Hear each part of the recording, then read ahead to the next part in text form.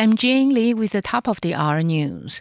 The TAIEX opened down 56 points this morning from yesterday's close at 12,920 on turnover of 3.1 billion NT.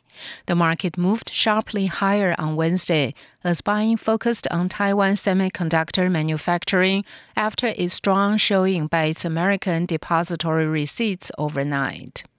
TSMC rose 2.9% to close at 458 NT, and its gains alone contributed to more than 100-point increase in the TAIEX and contributed to 2.5% in gains on the semiconductor sub-index.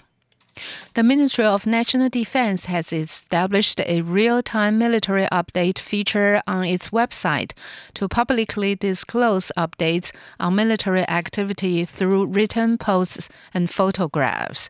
This comes following a recent period of increased attempts by China's People's Liberation Army to threaten and intimidate Taiwan.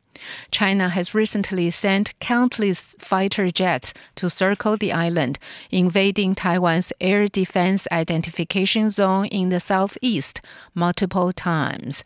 And defense officials this morning announced that 2 Chinese Shanxi 1-8 anti-submarine aircraft entered Taiwan's airspace yesterday. The Central Epidemic Command Center has reported 1 new coronavirus case, bringing the total number of cases here in Taiwan since the pandemic began to 500. Health officials say the latest patient is a Philippine woman in her 30s who arrived in Taiwan on September 13th for work.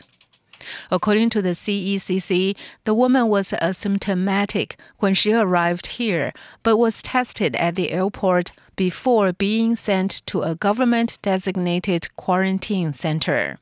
The result of that test came back positive for the coronavirus on Wednesday, and the woman is now in the hospital but has yet to show any symptoms of the virus. In international news, Hurricane Sally has lumbered ashore in the United States near the Florida-Alabama line with 168 km/h winds and torrential rain. The storm has swamped homes and forced the rescue of hundreds of people. It's now weakened into a tropical storm, but Sally is still pushing slowly inland for what could be a slow and disastrous drenching across the deep south. New Japanese Prime Minister Yoshihide Suga has formed a 20-member cabinet that retains many previous ministers. Japan's parliament elected Suga as prime minister on Wednesday, replacing long-serving leader Shinzo Abe with his right-hand man. Suga has said he will pursue Abe's unfinished policies and that his priorities will be fighting the coronavirus and turning around Japan's battered economy. Greek authorities say 4 Afghan migrants have been charged with arson for alleged involvement in fires that destroyed most of a large refugee camp on the eastern island of Lesbos. The 4 men have been returned to police detention after being given 3 days to prepare their testimony. The fires swept through the overcrowded camp on 2 nights last week, prompting more than 12,000 migrants and refugees to flee. Most of them remain without shelter, even though emergency tents are available at another island site where a new camp is being built.